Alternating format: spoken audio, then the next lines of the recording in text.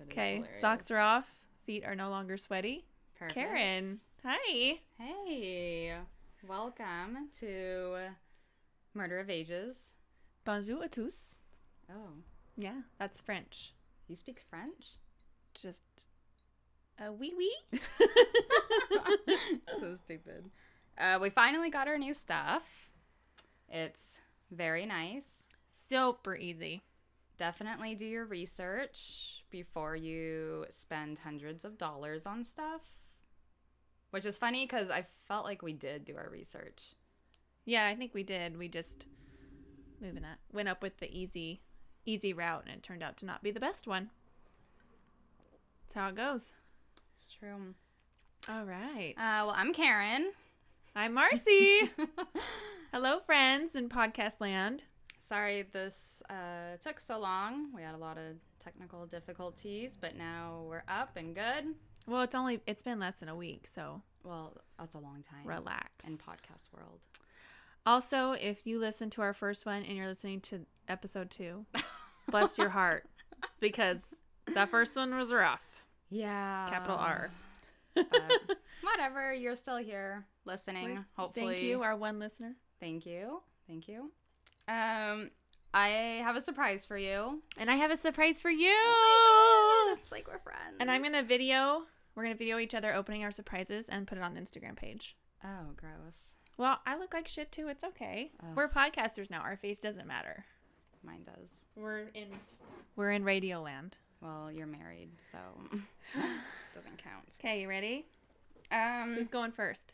I want to go first because I brought mine on Tuesday when we were originally recording or going to record with our shit old equipment.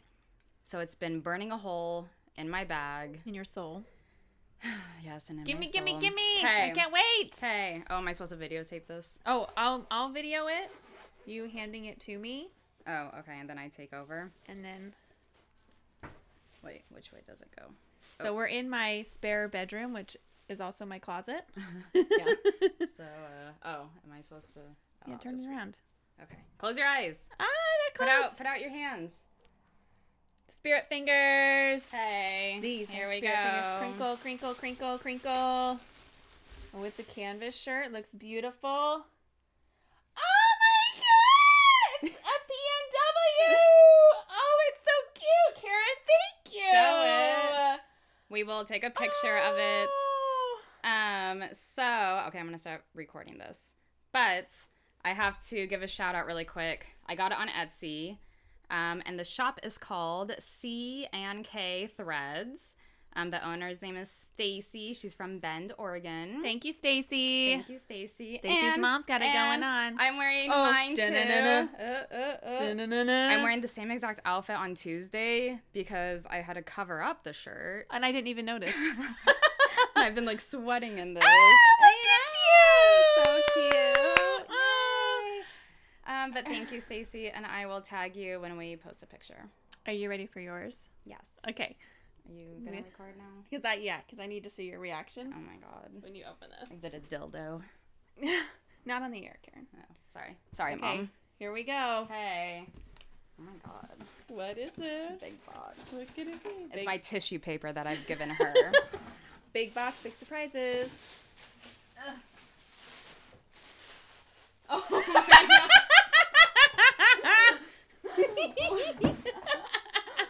Oh my God. Explain to the people. It's the creepiest little clown doll I've ever seen in my life. Its nails are painted. It's going to be our little mascot, and we will definitely post a picture. Oh my gosh. And the video, of course, on Instagram. But he's just going to hang out and watch Marcy the whole time. Yeah, so my husband gets to go into houses and clean out every once in a while, and he gets to just take stuff to the dump, or we get to keep it. And so I went through the house to see if there's anything I could salvage, and I saw that little guy in the closet. Oh my God. Who the fuck buys this? And it's like, this is His little Great. eyes, he just looked like he needed you. So Oh, no. you're so welcome. I'm not looking at him. Thank you. You got me something really nice and sincere. That's okay. Well, do you have any other announcements? I don't think so. Should we just get Dive down to on the meat in? and bones here? Yeah. I'm up Meat, potatoes? first. Let me, So for our podcast, in case you didn't listen to number one of us does a past murder, one does a present that happened in the Pacific Northwest. Karen this week is past, so she'll go first. I will. Meow, meow, meow. All right, this story is, I feel like it's pretty long, so I apologize in advance. But I decided to pick this story because I feel it's important to talk about sexual abuse, because I've been sexually abused as a child, and I am also going to school for psychology, so I think it's really interesting to kind of talk about it. And there's a lot of books written about this guy by psychologists. So that's why I have so much information.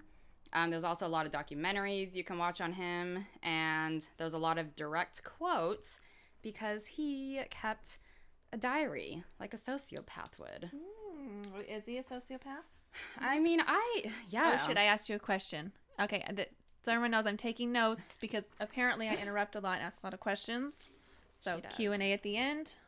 Got my pen here. You can ask questions when I pause, okay? So, if I will also give a trigger warning if this is something you don't want to listen to, please skip and listen to Marcy's story. My sites that I got this from are Crime Library, Murderpedia, Wikipedia, and also the documentary on Discovery Channel. I think it was just his name. It was on YouTube, so I don't remember. Discovery Channel. Yeah, it was on YouTube. Huh, okay. So this is about Wesley Allen Dodd. Oh, I think I recognize that name. I don't know. Nothing's popping to my mind, though, for specific, so. Oh, man. I don't even know how I never have heard of him.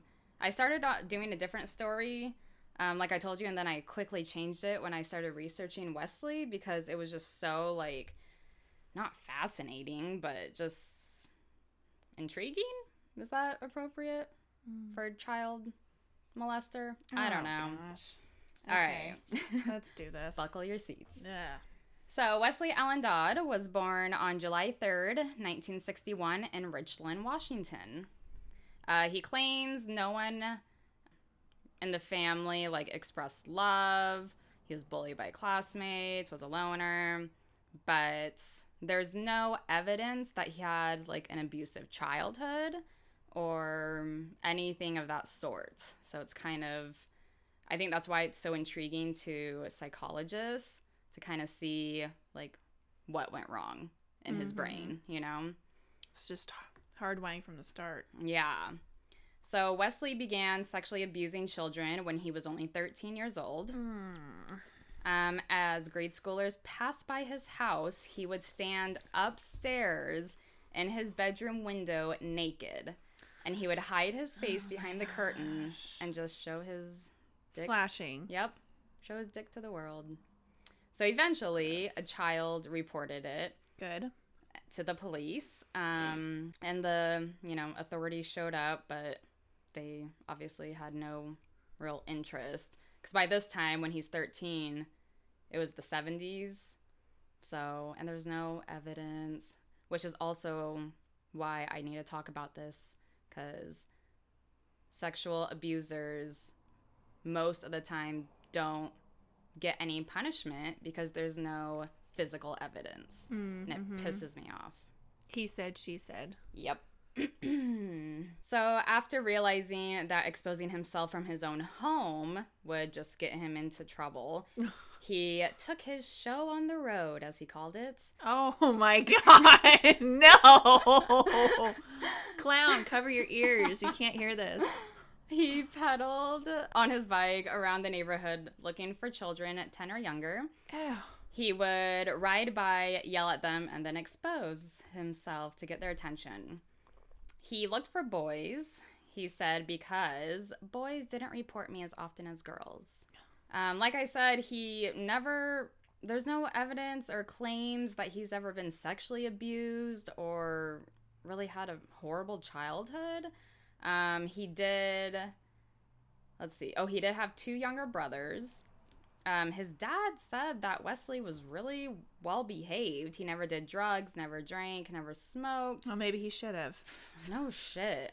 Give him some fucking Give him coke or advice. something. But they noticed that when the parents got divorced, that's when his exposing escalated to molestation. Oh, man. So his teenage years, well, like most child molesters, Wesley began to gain trust of children and families. So sick. Very. Wesley's first victims were his own cousins. So when Wesley was 13, he molested his 8-year-old cousin in a closet and her 6-year-old brother on the same day, and another male cousin weeks later. Mm-hmm. He would also molest the kids of a woman his father was dating. Oh my gosh.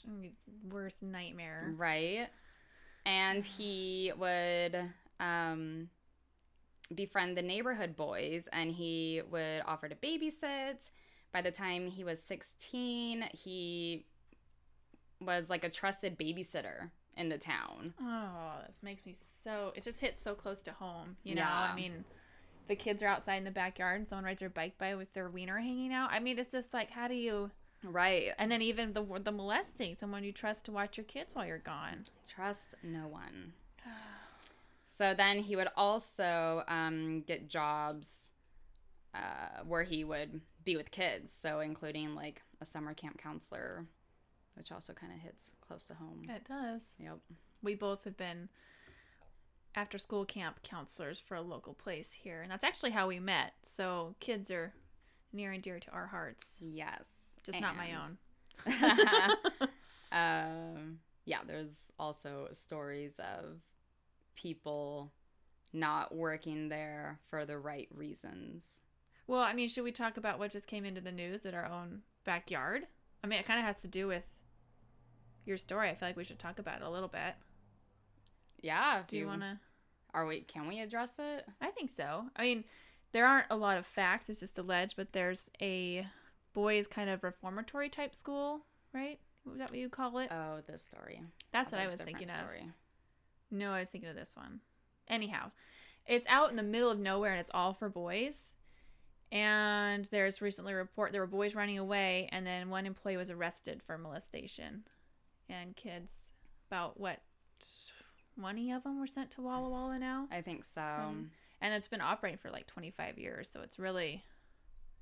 Yeah, and their ages 9 to 17. Mm-hmm. So it's, it's boys. It's vulnerable ones that are been in trouble.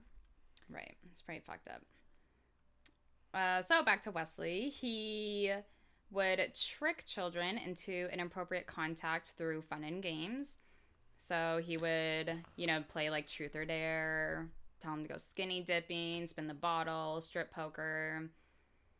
He would tell them, quote, "I've done this to other kids and they liked it." Ew. Come on. He would try to tell them, that it was something fun that adults do and it was perfectly normal. In 1976, at the age of 15, Wesley had already been arrested for exposing himself, but he was not prosecuted. Instead, the authorities recommended counseling. Over the years, he would fall in and out of the court-ordered counseling sessions, but he would, randomly attend, I think, when it counts. Oh, yeah, to show, like, hey, look, I was here. Right, like, to get Sign the my hours. paper. Yeah. Mm-hmm. The arrests, there was just more and more, and he was rarely punished. So, yes. Time out here. Is this before the 3 strikes law? I'm assuming it is. I'm assuming, because he gets away with a lot. Or is this not I don't know if there's different stipulations for the three strikes. Like, it has to be a certain kind of crime. Right. I don't know. Yeah, I have no idea. We don't know anything. Though. We just like to hear the sound of our own voices. Yeah, I'm not that smart.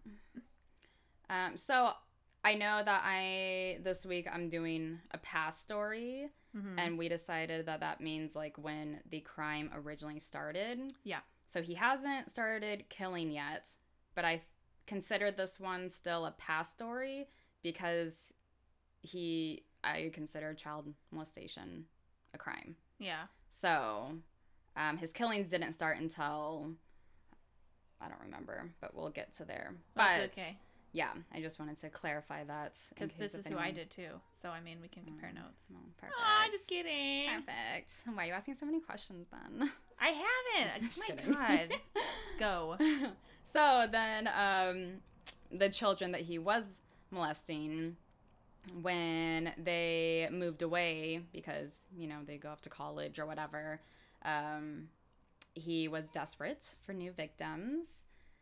And then he realized that with new random victims, he could be more forceful and not accept no as an answer. So in August 1981, he's now 20 years old. The two little girls who he tried to take reported him to the police. Of course, no action was taken.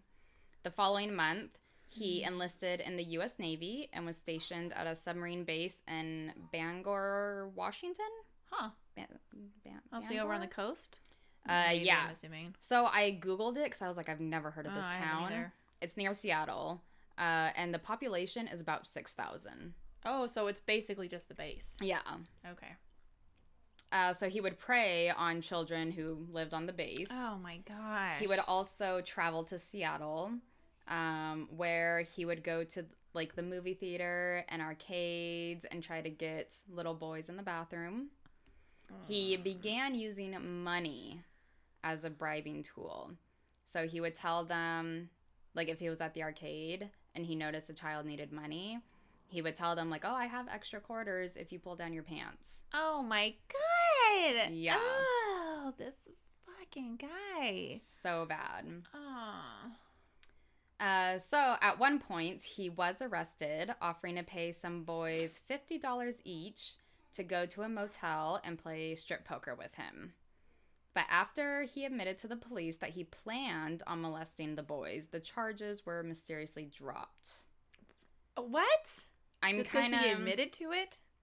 I'm not going to say anything for certain because I don't know much about the military, but I think for working in like a big corporation type, they don't want like kind of swept it under the rug. Yeah, they don't want news headlines. Yeah, that would make sense. I don't know. Please let us know if you know. Right. I have an idea. So he was found guilty of approaching a young boy. He was arrested and he received a general discharge from the Navy. For that, he served 19 days in jail and was ordered, again, to get counseling. In May 1984, police arrested West for molesting a 10-year-old boy. The judge allowed West to stay out of jail by giving him a suspended 1-year sentence, provided that he attended counseling and conduct himself as a good citizen for the balance of the sentence, which is ridiculous because you should look at his track record. Yeah. He's gonna do it. Okay, my children are safely Bluetoothed into their iPads and in the other room. You could hear their chatter in the distance. I'm sorry. That's good parenting. Do my best. So during this period when the judge told him to attend counseling, he was arrested twice for driving with a suspended license, but of course he wasn't brought back to jail. Of course not. He took jobs at fast food restaurants, convenience stores, and charity truck routes where he would pick up donations from houses. He quotes, "A sexual predator is always alert and ready for any situation or possibility that may arise. I started staying alert and watching for opportunities like that to occur again." Oh my, that means us as parents have to equally be, if not more, on the alert. I mean, my husband always tells me I'm paranoid, but apparently that's good, I think. I think so too. More so than not. Right. If there's creeps like this out there. Exactly. And this story is just so interesting because there's so many quotes from him because of this creepy diary. And if this is like piquing your interest, I would strongly advise you to go on YouTube and just watch him talk. Ew. Because there's just no emotion. He admits to everything. He doesn't deny it. He tells people what he does. Or did. So while he was on his truck route to pick up donations, you know, people would invite him in and changing a baby's diaper. What? They would ask a delivery man to change a diaper? I'm assuming he would. Oh my gosh, he must have been there a few times. Yeah. So like, oh yeah, look at this guy. Right. It's Wes. So it says that changing a baby's diaper was enough to arouse him. Oh, Karen! Blech. Jeez. I didn't write this. You're regurgitating it. Let's see. Yeah, so same thing. He would just, make friends with people. He would volunteer to babysit. He would take coworkers' sons on fishing trips, blah, blah, blah. He kept molesting all these poor children, which I won't even say because it's so sad.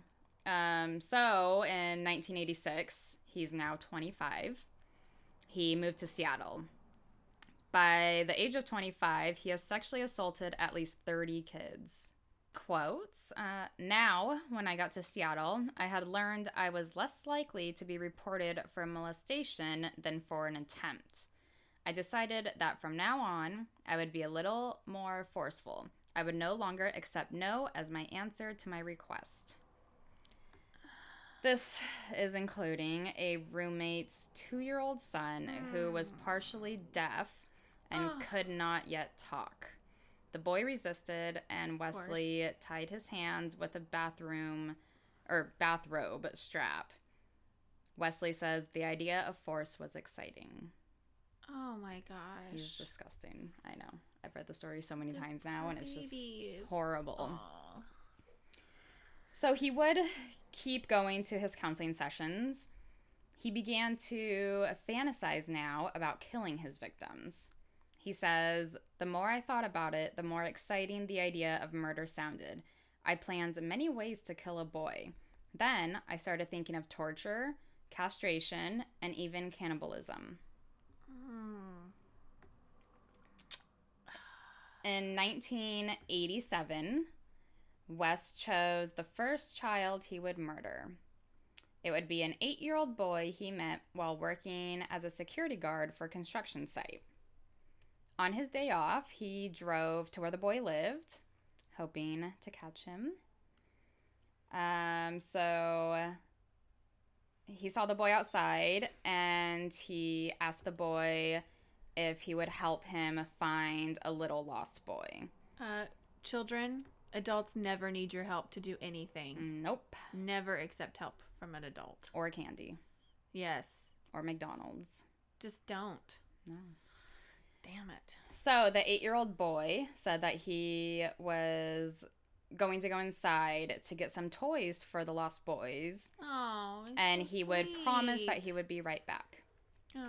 But of course, he stayed inside and told his mother. And she oh called the my police. gosh, what a good boy. I Look know. And that mom, she raised a badass little 8-year-old. Yep. Fuck yeah.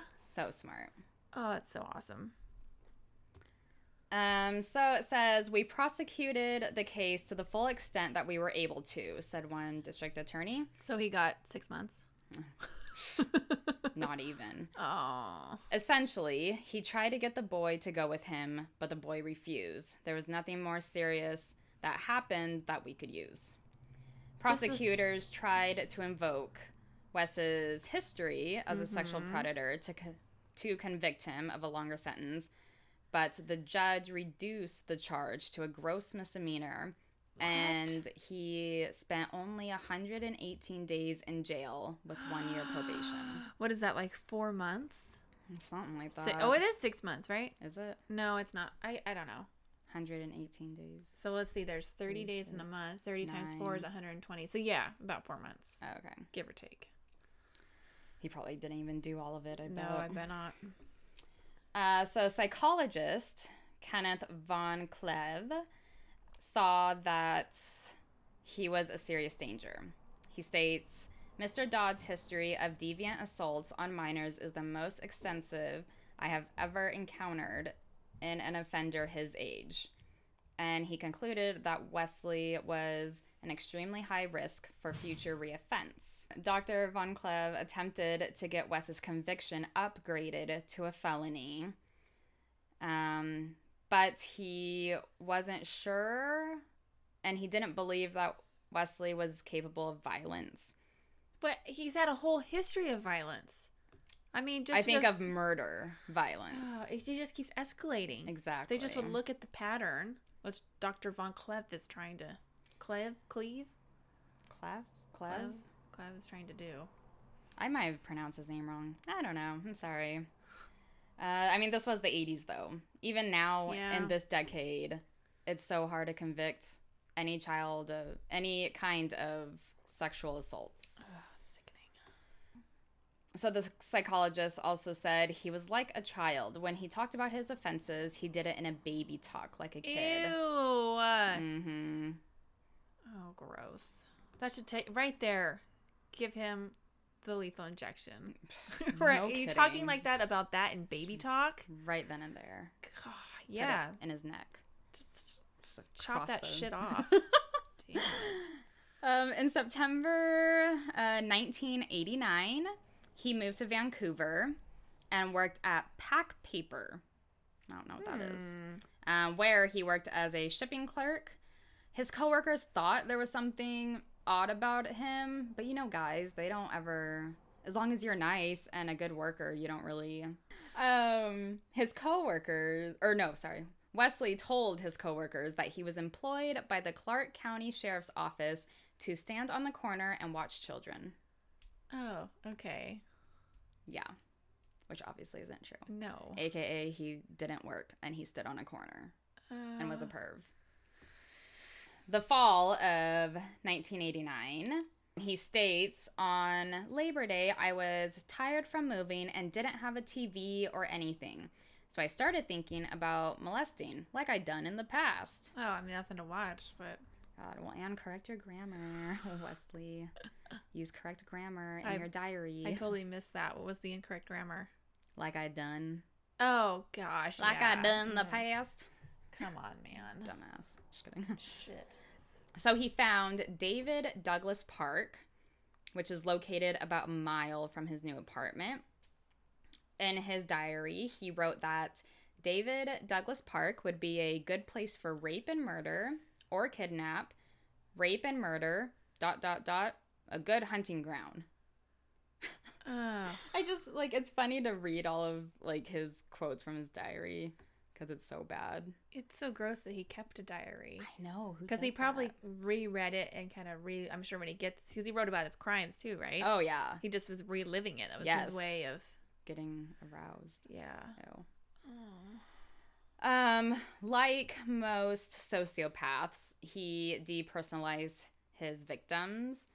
So one quote in his diary, it says, "If I can get it home, I'll have more time for various types of rape rather than just one quickie before murder." It puts the lotion on its skin.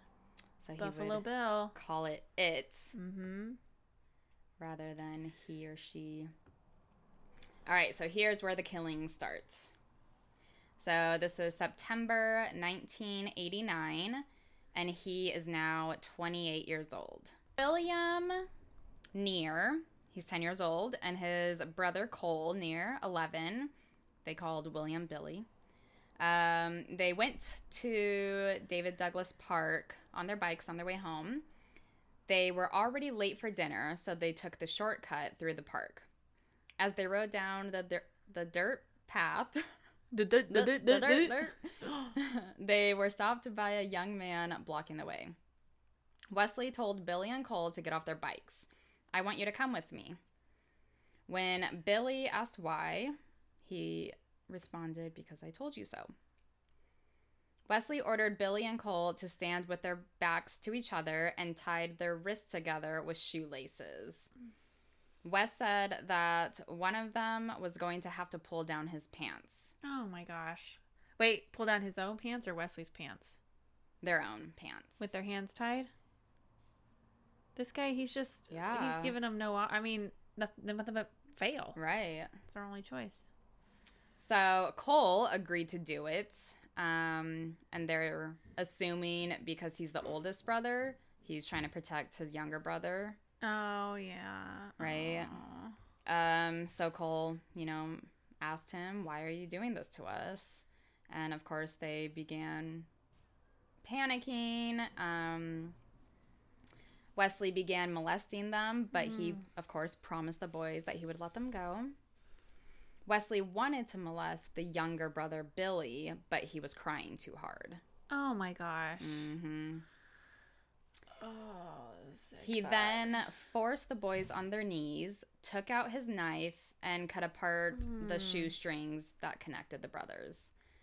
Billy asked if he could go home and tell their father that they would be late for dinner. Wesley said no, that he was almost done.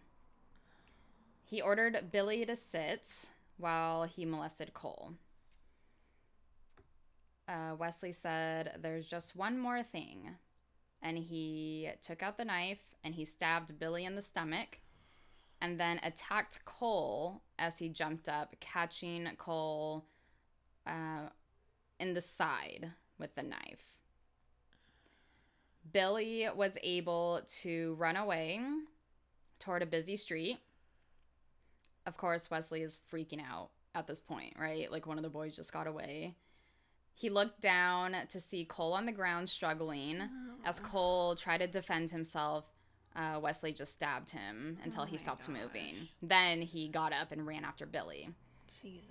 He caught Billy and he grabbed him, wrapped his arm around him. Of course, Billy's crying and, I'm sorry. As he's carrying him back, he's stabbing Billy in the side and the shoulder. So then he left both Cole and Billy bleeding to death in the forest. Wesley returned to make sure that Cole was dead and to retrieve any potential evidence. He already pocketed the shoelaces. Not long after, Billy was quickly discovered.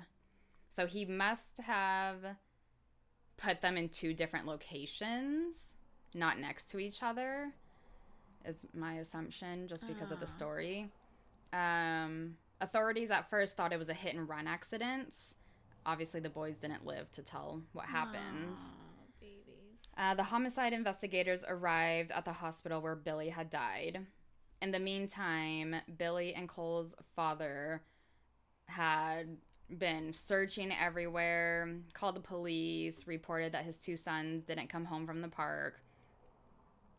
They were looking for Cole until 2 a.m. I don't know what time, all this ended, but it had to be around dinner time. Yeah. Because they were late for dinner. 7, 8 o'clock. Right. So 2 a.m. they found Cole. Of course, all parents in the community were horrified and they band together and were organizing, watch parties and stuff. And of course wouldn't let kids go anywhere, anytime. Rightfully so.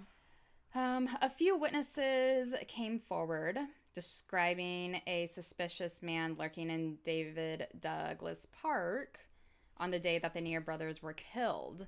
And also the police had a few leads and they made some sketches of a possible suspect, but nothing really ever came of it right then. So Wesley was very frustrated by the attack because he didn't get to do the things he fantasized about doing. Oh, poor guy. Poor baby. So, alone in his room, he wrote in his diary, of course. His cute little diary. I wonder what color it was. Oh, black. I like black. Let's give him pink. Okay.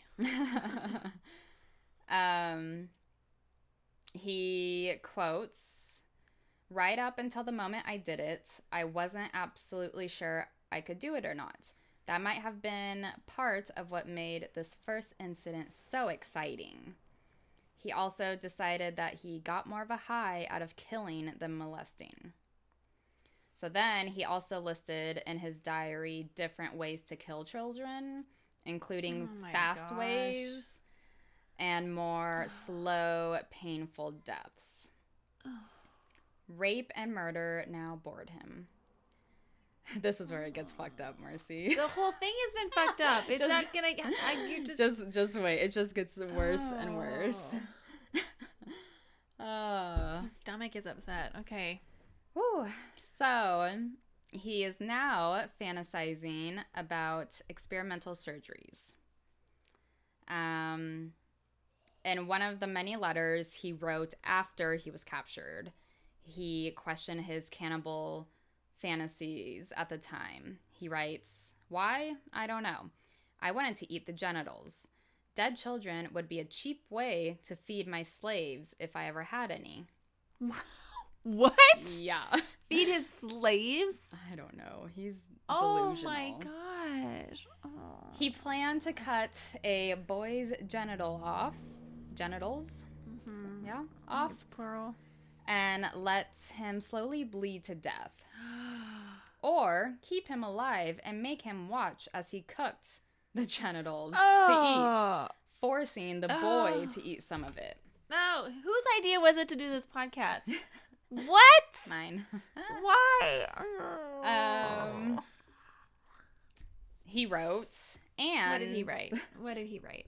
And hey, you eat beef liver. How about a boy's liver? I was mainly interested in eating the genitals while kids watched.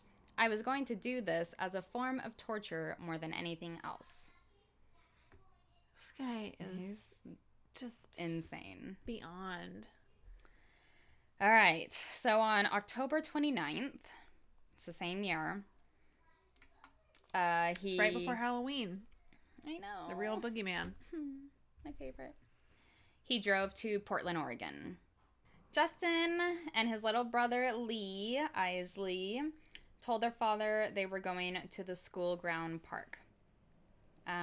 Robert Isley was their father and thought it would be okay. The boys had been there a couple times before.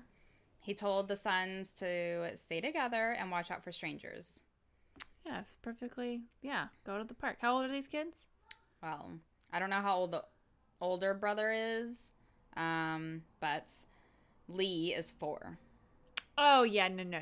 Yeah. No, I would never let a 4-year-old. I wouldn't let my 8-year-old go to the park by herself. Yeah. I think like middle school is a good age.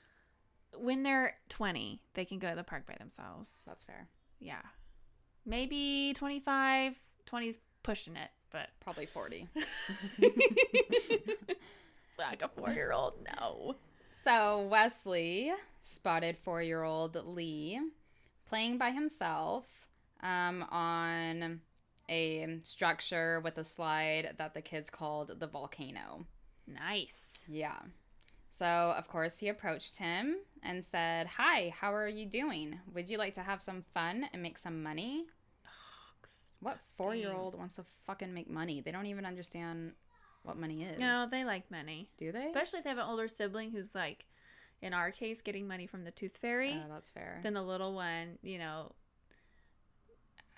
Marshall, my son, is very upset that he's not losing teeth and getting money like his sister. So they understand. Just pull them out.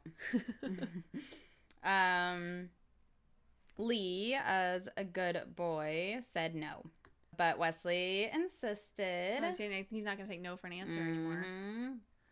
Fucker. And he started to lead Lee back to his car. And then Lee started to resist and kept saying, "I don't want any money."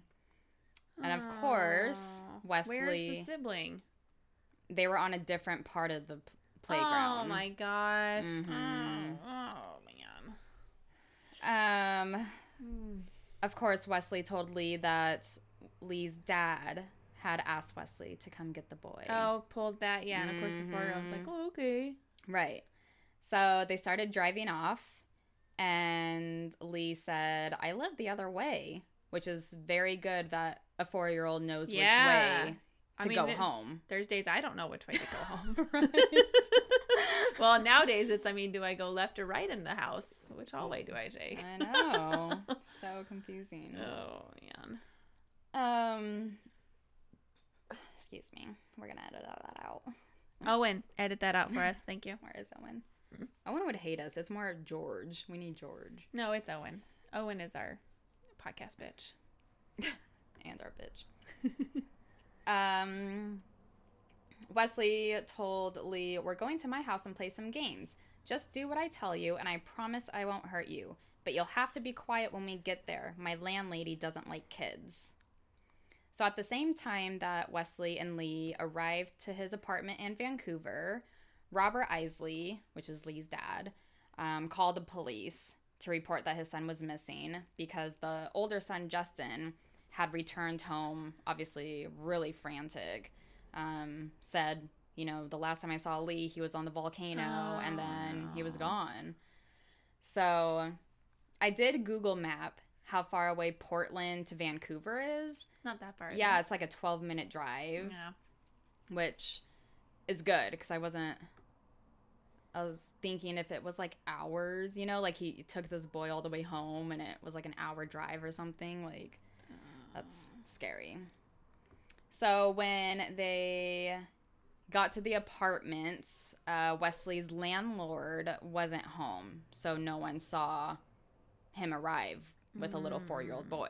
It's almost worse that it was so close, because then he could get to doing what he wants to do Right. that much faster. Yeah. This poor boy. Okay. So inside, Wesley took pictures of Lee with his Polaroid camera, told Lee to get undressed, and he tied him to the bed with ropes.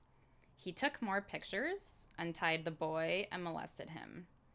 Afterwards, Lee watched cartoons on the television while Wesley recorded the events in his diary. This fucking diary is like insane, but so awesome for investigators because there's so much evidence. Oh, that's true. You know, digging his own grave there. Yeah, literally recording everything you just did. But the poor person that has to read through that. Yeah, just what you're telling me is awful. I can't imagine. There must be so much more. That's just the tip of the Freudian iceberg.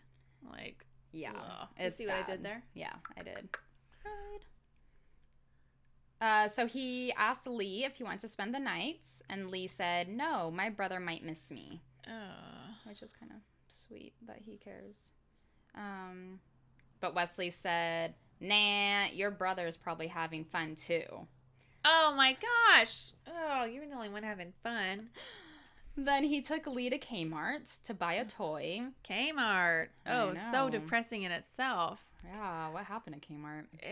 Do you remember going to Kmart? Yes. It was so depressing. So bad. It was awful.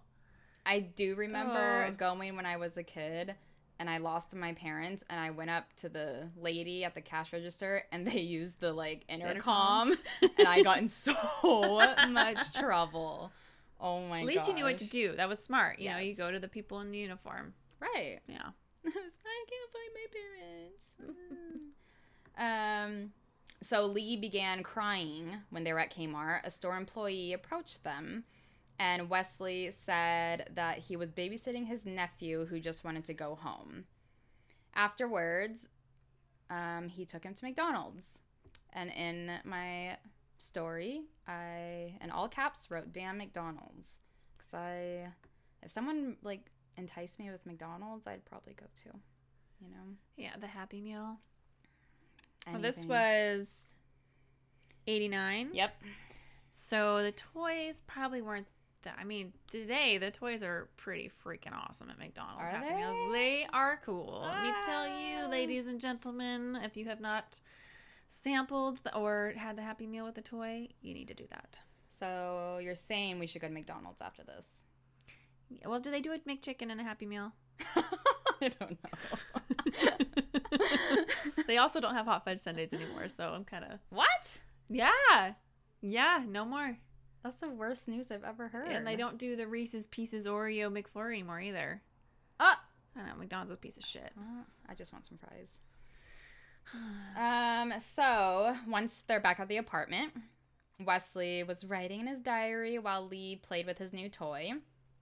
Wesley wrote, he suspects nothing now. We'll probably wait until morning to kill him. That way, his body will be fairly fresh for experiments after work. I'll suffocate him in his sleep when I wake up for work. And in parentheses, it says, if I sleep. Ew. Like, Shut up. More excitement. Wesley continued to molest the boy throughout the night, taking breaks to record more notes in his diary. He fantasized how he would kill Lee and hide him while he was at work. At one point, this is like I don't know why, but this is the creepiest part to me. At one point, Wesley woke Lee up and he whispered in his ear, "I'm going to kill you in the morning." That's all he said. Oh my god. Like, can you imagine being like woken up and just someone whispering? Well, already that? all this horribleness is happening to you. Right. So of course, Lee is crying and super scared, and he calmed him down and said that he wouldn't kill him. So in the morning, Wesley strangled Lee, and he cruelly revived the child. Oh my god. Then he strangled Lee with a rope and hung him oh my gosh, in I'm gonna be his sick. crowded little Oh closet my God. so he could take pictures. Oh, stop. This is terrible. So bad. Is it over yet? Almost. Oh. So he hid Lee's body in the closet behind some blankets and pillows while he went to work. When he returned to work, he wrote in his diary, of course. He wrote, "I'll figure out a place to dump the garbage," referring to Lee. So he drove to a dock near the Pack Paper Plant. Say that 5 times fast. Good Lord. And threw Lee in a brush near Vancouver Lake. He burned Lee's clothes in a barrel in his backyard, except he kept Lee's Ghostbusters underwear, which he stashed away in his briefcase under the bed.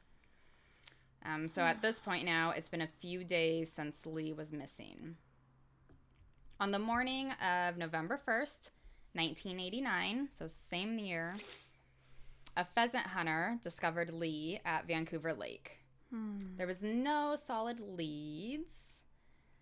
Investigators were hoping that Wesley would attend Lee's funeral. Oh, yeah. Mm-hmm. But nope. He sat in his room with his diary, of course, and he was writing about how he's building a new torture rack out of boards and ropes for his next victim. You might address this. I don't know. Is this before? Because he would have been on a sex offender list, right? Now, and they would have had like record of him. So it must be before. I'm assuming that so. takes place. Yeah, because it never said anything about him having to register as one. Yeah, because I think even just exposing yourself, you do have to register as one. Even if you pee in public and get caught. Yeah, and so they would have like that list that they could go to as... Right. Damn the 80s. All right, so thanks to Wikipedia, I found out in 1990, Washington State became the first to notify its community of sex offenders. That's fascinating, Karen. I know. So it actually says that because of Wesley Allen Dodd, they decided to let the public know. Go Washington. Woo! That was November 1st when Lee's body was discovered.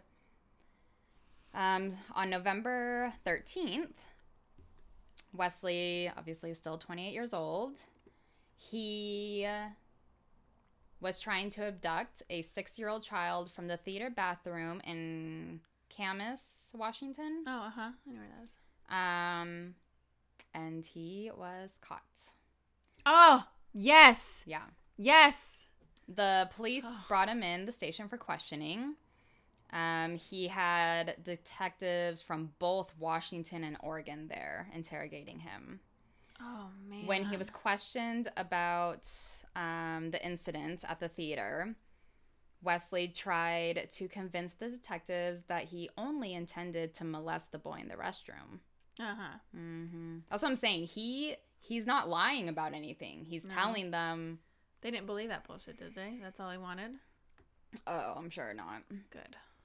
But he... Oh, no, not only, but... He admitted now to the history of molestations, and he eventually confessed that he had killed Billy and Colnier and Lee Isley and went into graphic detail. Oh. Obviously, the detectives were disgusted by what happened, but they were even more disturbed by the fact that Wesley seemed to enjoy reliving the events. Oh, I'm sure.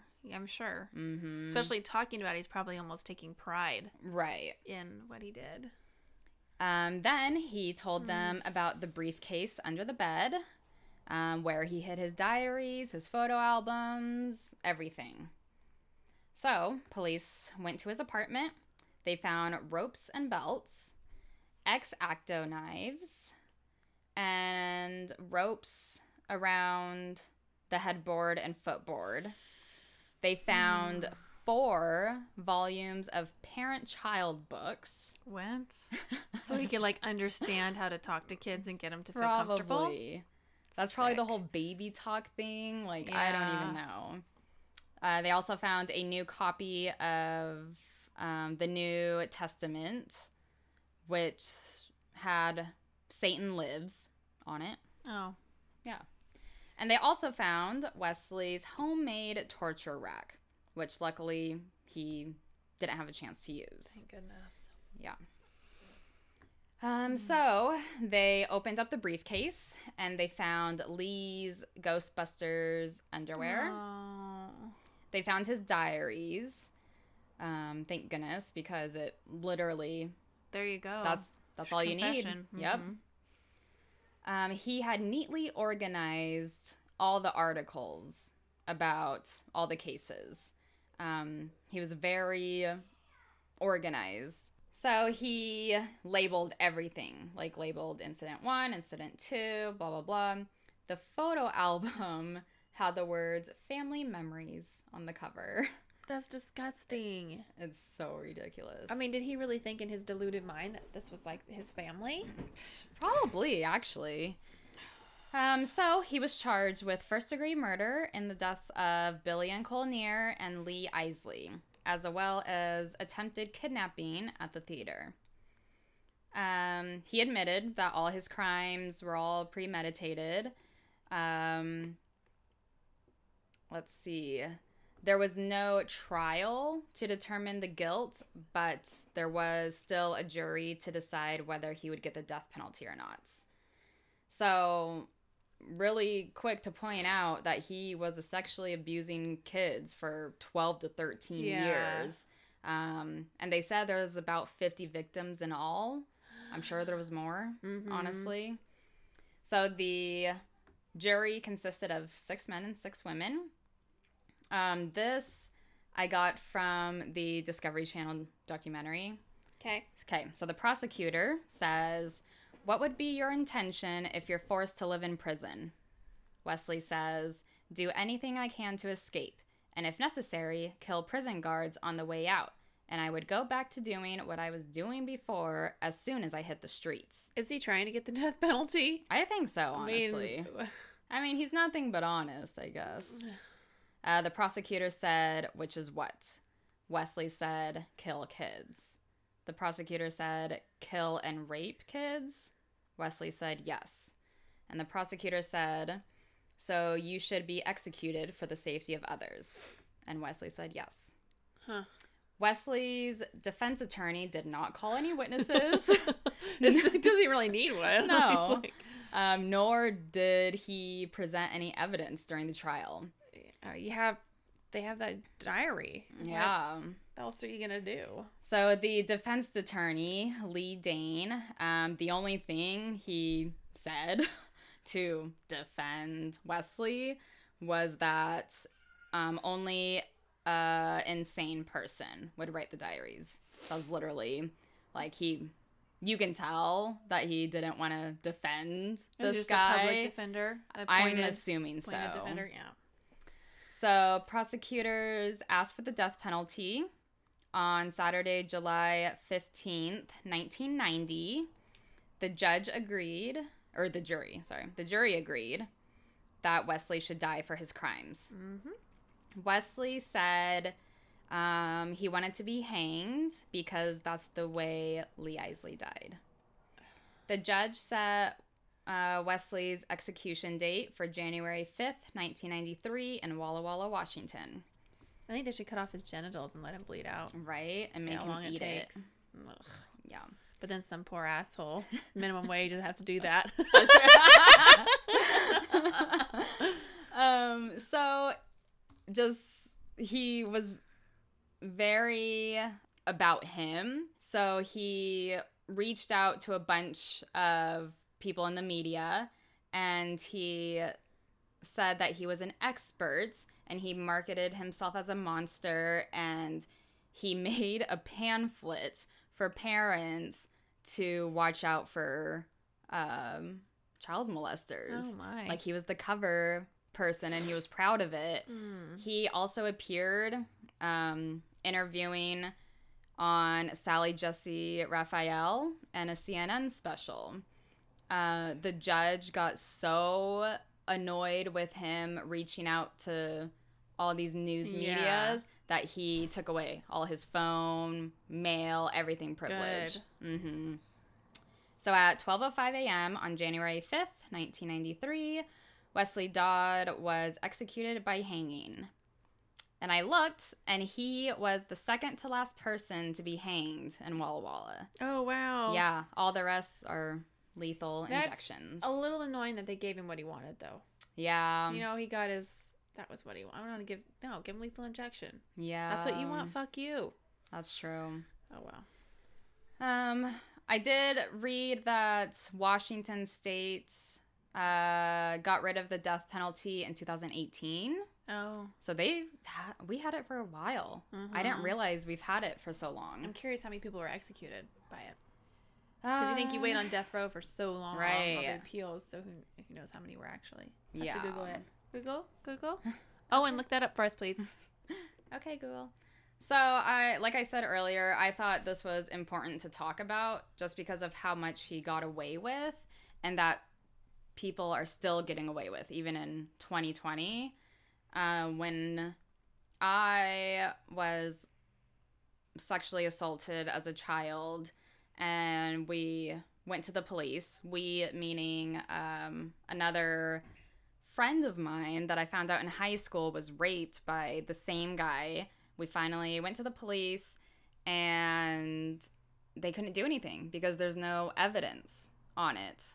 So I think it's important to talk about because there's so many victims out there who have to live with that. Mm-hmm. When this guy who sexually assaulted us, he caught wind of it, took a one-way flight to Paris, and he didn't even get a slap on the wrist. He didn't get anything. And continued to do what he was doing. I'm sure. Yeah, because they don't just stop cold turkey. Mm-hmm. I don't know if I told you, a couple of years ago, I was stalking him on social media, and I found him, and he was in New York, had this beautiful girlfriend in his profile picture with him, and it just made me sick to my stomach. If that poor girl only knew, you know? So, it's my story. Well, I just looked it up. There have been 110 executions in Washington State. And its predecessor territory since 1849. Dang. Yeah. There's that for you. That's crazy. Oh, that was a lot, Karen. That was a lot. Yeah, try researching for it. my ears to hear today. I guess you want to hear something from the present? I don't, but you know what? It's not up to me. So I have a quick story for you. Remember my story last week where the couple, they were shot picnicking Mill Creek. Last weekend, I went with my husband and in-laws mushroom hunting, and my kids kind of got sick of it, so they went with my father and mother-in-law to do barbecue. Yeah. And I stayed down with my husband and his brothers, and we're looking for mushrooms, and we hear gunfire.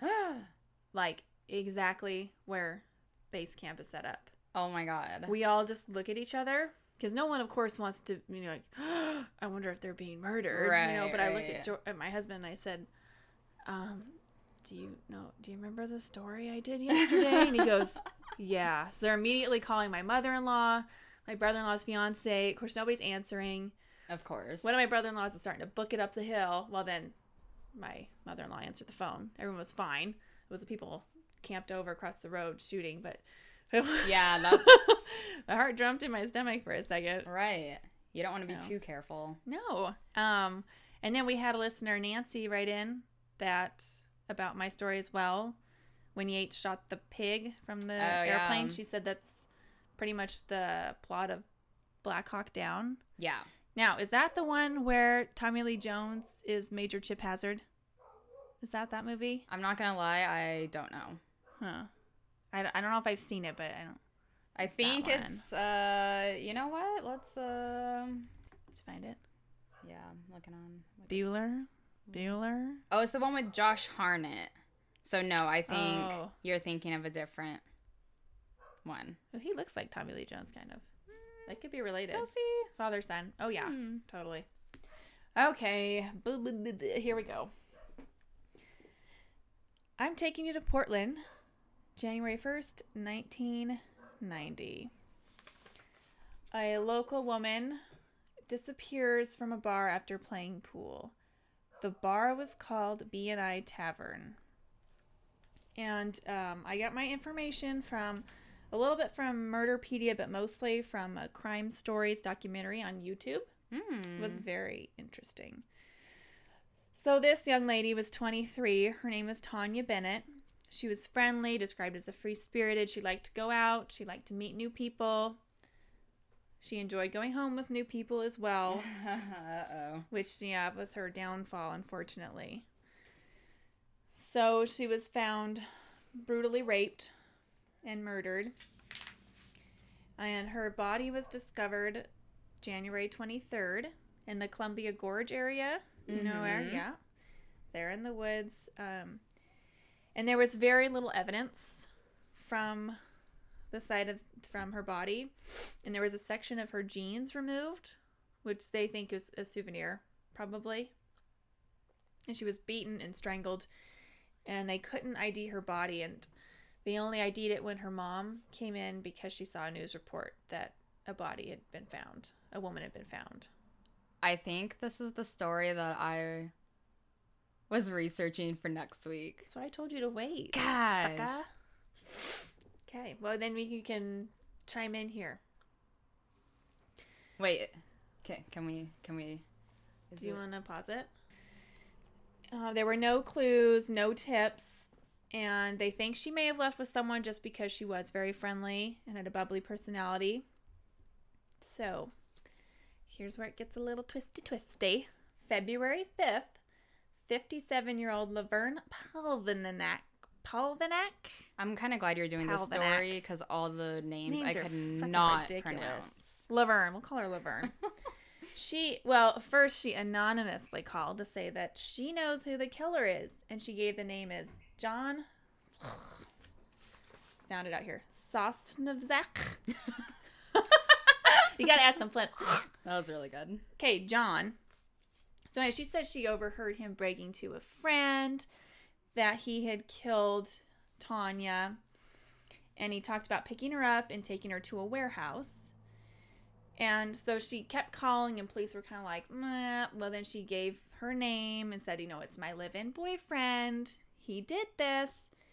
And in his belongings, police found a note that said, T. Bennett, good piece. Ugh. Yeah. And then he failed the lie detector test. Well, and then our friend Laverne, she, quote unquote, found a piece of missing jeans that she claimed to be Tanya's. Mm-hmm. Surprisingly, not a match. Or unsurprisingly. And they feel that Laverne is really trying to implement her boyfriend in this case. Yeah. And there's really nothing tying him to the murder to Tanya other than Laverne's say-so. Right. So, Laverne kicks it up a notch. She admits that she was there. God. She participated. She gave detailed accounts. She admitted to strangling Tanya. And she had... Oh, and it was really hard for the police to believe that this sweet little grandma held this woman down. So they thought, well, you know what, Laverne? We're going to take you on a test here. So they decided to drive out to the gorge area and have her show where the body was, where Tanya was left. Yeah, that's smart. I hate to say dumped. So. I know. So they took her for a drive, and she showed them right where they had left Tanya. So police like, shit. Right. All right, then. We'll arrest you and John. Welcome to the show, lady. God. Okay, once they get Miss Laverne to court, she recants. Not guilty, saying she made... It's kind of like reality hit her in the face. Yeah. She says she made up the whole thing based on what she read in the papers, and she was trying to frame her abusive boyfriend. 1991, January... She's found guilty as an accomplice and sentenced to life in prison. Bon, bon, bon. John, he didn't go to trial. He pled no contest, and he was sent to prison without parole for 15 years. And he pled no contest because he was facing the death penalty. Oh, yeah. Okay, so we started the twist. We're going to tangle it some more. You ready? Karen, I'm going to tell you what I tell the kids. Hold on to your pockets. All right. While the trial was underway, graffiti about the murder turned up in a truck stop in Montana. It said, I killed Tanya Bennett and 2 people are on trial for the killing. And police kind of wrote it off as some quote-unquote yahoo at a truck stop. Because this was getting national attention, especially in our area. This is a little unheard of. Is that how they said it? Yes, exactly. Yay-ho. That's why I put quotes. It's just like this, your basic dad detective here. God. So March 1994, boom, case closed. I felt pretty good. Well, there was an anonymous letter sent to the Beaverton courthouse. Beaverton is in Oregon, pretty close to Portland. It's kind of a suburb of Portland, It's like a college town, isn't it? No? It's a town. It could be, yeah. I'm sure there's lots of colleges. I don't know. Fuck it. It was handwritten, and it was very similar to the graffiti in Montana. Signed with a happy face. Circle, 2 eyes, little happy face. So creepy. Yeah, very creepy. And there was descriptions of the killing. Let's see, I wrote relate to sign here. So a few weeks later, new letter. This time sent to the Oregonian. Details of the murder of 4 other women. So total of 5, including Tanya. He was mocking the police, and he specified dump locations. And it was signed the Happy Face. Plus, he wrote under it, the Happy Face Killer. He wanted to make sure they got the message. Oh my God. He made himself a name. They better stick to it. Right. Oh, and that was sent to journalist Phil Stanford at the Oregonian. They thought another hoax because they didn't really have any evidence to support these letters. Right. Well, and the Oregonian decided to send an investigative journalist to talk to different agencies around where these alleged dump sites are at. And they did, in fact, find bodies at these locations, and they were at a standstill because they didn't have any leads. The letters had details also that weren't given to the public, which makes them a little bit more real and believable. One of those details was he had stepped on her neck to make sure she was dead. Ugh. And like this was chicken. Yeah, I wouldn't do that to a chicken. This is info only the killer or the investigators would know. And there was unfortunately no common link in between these bodies. Nothing that investigators would have thought tied him to a serial killer. Right.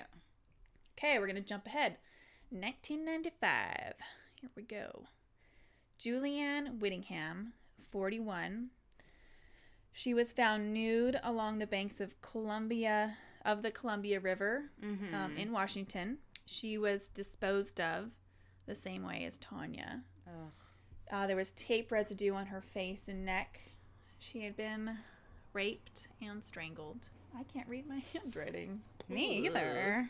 I don't think anyone on Instagram could either. So they were able to... I did that on purpose. I don't want anybody to know. So they were able to ID her through fingerprints, which led them to her mother. And this led them to their first big break. Tangle, tangle, tangle. There we go. So 2 weeks earlier, Julianne had showed up at her mom's house at 2 a.m. with this is a quote, humongous man named Chris. Now, it was so funny in this documentary. They had a reenactment. Okay, and mom is like, oh my God, Julius, I'm going to see you. And Julianne's hugging her mom and smiling. I show up at my parents' house at 2 a.m. with a humongous man. I'm getting shot. Yeah. I'm not getting hugged, and no, nobody is happy to see me. No. The hell? So they have a pretty nice relationship. According to mom, Chris was a long-haul truck driver.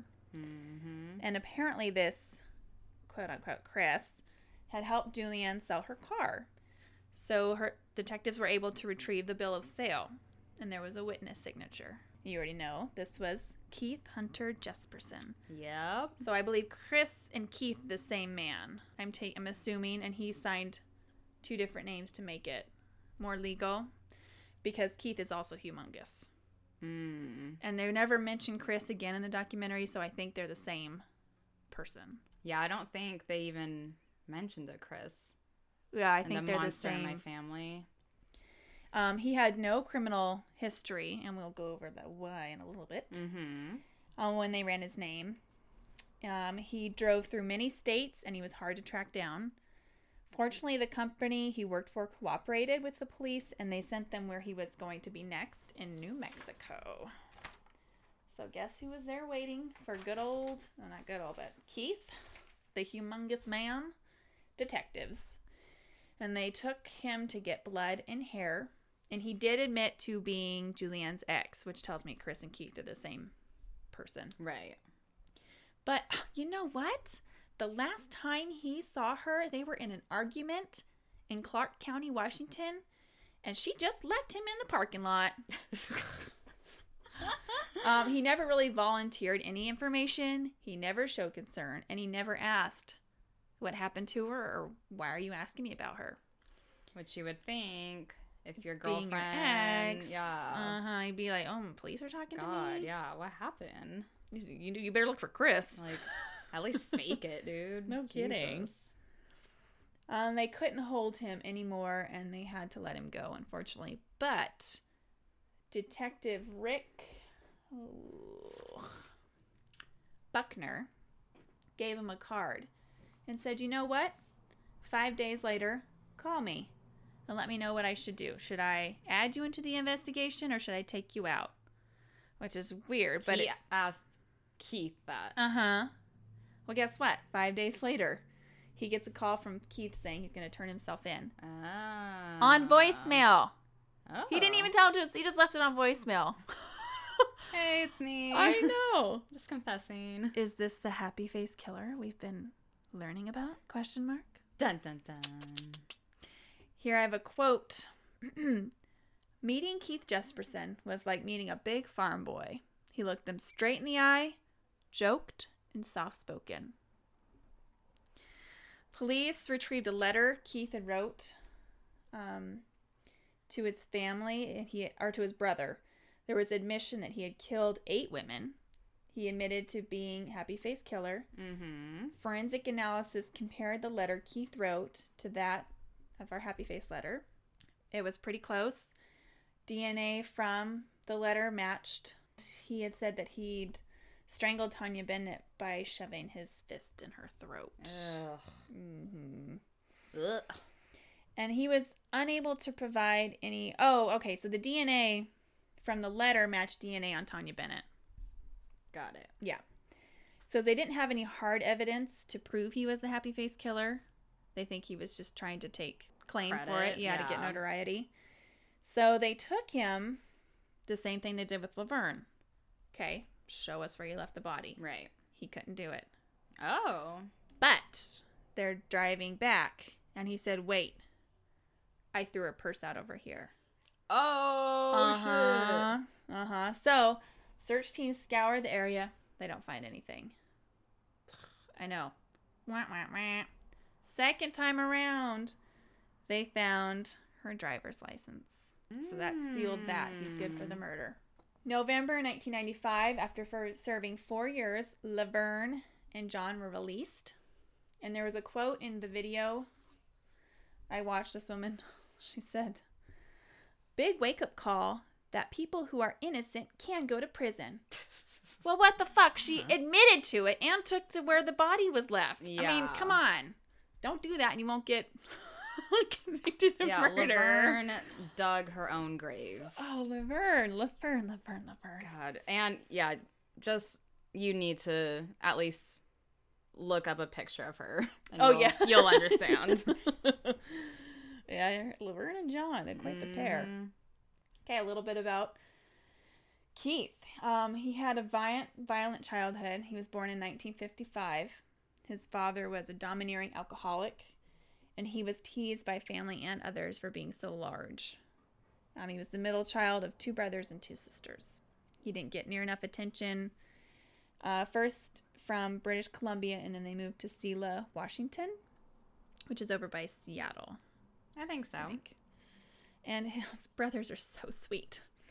They nicknamed him Igor, or Ig, because of his large size, and it stuck all through school. That's what he was called. Aww. Yeah, I mean, don't feel bad for him, but...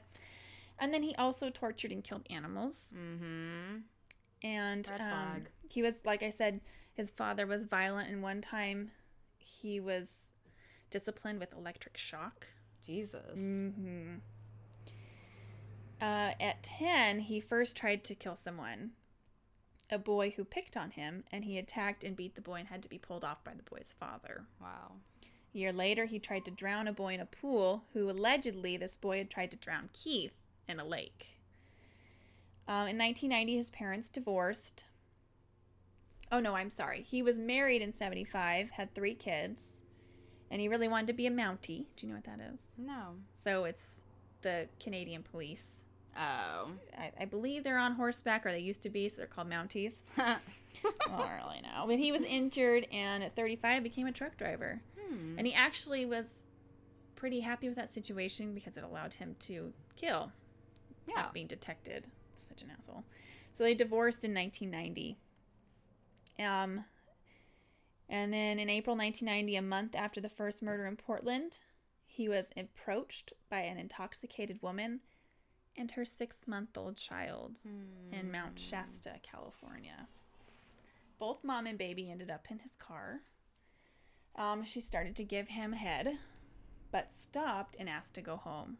Well, he didn't like that, so he tried to force her to finish. Ugh. She struggled. He became violent and tried to break her neck. Ugh. Well, he was failing at breaking her neck, and he really didn't want to kill a child, so he took them back to where he found them. She went to the police, and they arrested him at gunpoint. But he claimed her neck was being twisted was an accident. Of course they believed him. But he was still charged for sexual assault. He didn't appear in court, so a warrant was issued. He was arrested later in Iowa at a way station when they discovered the warrant for his arrest. But the warrant was too weak, and the, quote, cost of extradition wasn't worth it. And he was exonerated. That's horrible. Not awful. I mean, they had him. So I have his victims here. Tanya Bennett from Portland, Oregon. Jane Doe, Blythe, California. I don't know. Cynthia Lynn Rose, Turlock, California. Lori Ann Pentland from Salem, Oregon. Another Jane Doe, Santanella, California. Jane Doe, Crestview, Florida. So he liked to, were sex workers. And so unfortunately, I mean, he gave names, said what their names were, but who trusts him? Right. So there was an Angela Surbies, and she was from Spokane, Washington. And he gave her a ride, was giving her a ride to Indiana, to see her boyfriend. Apparently, she nagged him to hurry, so he raped and strangled her. This is really sick. He strapped her to the undercarriage of his truck face down to grind off her face and her prints. She wasn't found for several months, and it was only after he was arrested and gave details of where. And didn't he have her, or like drag her under his truck for like, I want to say it was like 20 minutes. Like it was like a long. Oh, can you imagine? Candy cane. That's all I think of. Yeah. Julianne Winningham from Washougal, Washington. So his daughter, Melissa G. Moore, is just gone on to do wonderful things. She was on Dr. Phil in 2008, in the Oprah Winfrey Show in 2009, 2020, and 2010. She lived with him until her parents were divorced in 1990, and she says he would kill stray cats and even hung stray kittens on the family clothesline. Yep. He watched them try to escape and then killed them, all in front of her. Mm-hmm. She said in Monster My Family that he would hang them by the back and the tail, and she was, I don't know, she had to be like 6 or something at the time. So. And she ran inside to get her mom, just bawling, and by the time they came back out, the cats were dead. It's horrible. So now she hosts and produces the Monster in My Family on the Lifetime Movie Network. She's Emmy-nominated journalist, and I think she got all those wonderful traits from her mother. Oh, absolutely. Oh, and there's also a Lifetime Movie Network original movie. Oh. I guess starring the so handsome David Arquette. Oh. I couldn't watch it because, how dare he do that to me? It would just ruin. God. Ever since Scream, he's so cute, but I couldn't watch it. It was just too much. I have a nice quote here from the Happy Face letter that I'm going to end on. In a lot of opinions, I should be killed, and I feel I deserve it. My responsibility is mine, and God will be my judge when I die. I am telling you this because I will be responsible for these crimes and no one else. It all started when I wondered what it would be like to kill someone, and I found out. What a nightmare it has been. Look over your shoulder. I'm closer than you think. Ew. Bom, bom, bom. Yeah. Gross. Creepy motherfucker. Ah, that's good. Mm-hmm. Yeah, I started researching him today, actually, and when I watched that episode, I just feel so bad. You don't ever think about the killer's family. Oh, they're victims too. Yeah, a lot of the times. And she went to apologize to one of the victim's sisters, and the victim's sister was like, you have nothing to be sorry for. It wasn't you. Like, I'm sorry that you're related to him type of a thing. But that, you just never think about the killer's family and how affected they are and how now they're labeled as, the happy face killer's daughter type of a thing. At least she has a different last name. Yeah. Because I had never heard of him, so I mean. Yeah. Yeah. Even if she had the same last name, I would legally go change my last name. That's a good one. Whew, man. Need a drink. I know. After that. So, we came up with this fun idea to say what the national day. Yeah, because you losers haven't been sending us your stories. Come yeah. on. And it doesn't have to be a story in the Pacific Northwest. It can be anywhere, anything. Give a shout out. But these are kind of fun because I'm pretty sure they're like made up. Oh, anyways. 100%. Like they're so Totally. weird, and every single day is like a national whatever day. So today we are filming May 21st. So today is National Wait Staff Day. Aww. So make sure to tip your takeout. yeah, That's not open. Like, it's not open here. I'm sure you're still in quarantine. And then Saturday is National Taffy Day. Take that Laffy Taffy. That Laffy Taffy. Karen, take that Laffy Taffy. The Oregon Coast has the best taffy. You know, you can get that at Super One, too. The saltwater taffy. It's the same. Oh, you but get it's the just same stuff as Super so One. much better when you're It's the same at the taffy. coast. I don't like and taffy. enjoying- Ugh. Well, I don't like you. Well, I didn't like your story. Me either. And then Sunday, May 24th, is National Brothers Day. So to all you Hi-Owen. brothers. Not that you're listening. I So know. you're punk. Hi, Michael. Did Michael listen? I don't know. He's got a commute. You should just plug it in. Oh my gosh. Yeah. Michael, come on, man. Hello. Get with the program. Don't forget to follow us on Instagram and Twitter at Murder of Ages. We are currently setting up our Patreon, so wait for that. And email us your stories at murderofages@gmail.com. To all you perverse, notorious wastes, we'll meet you there.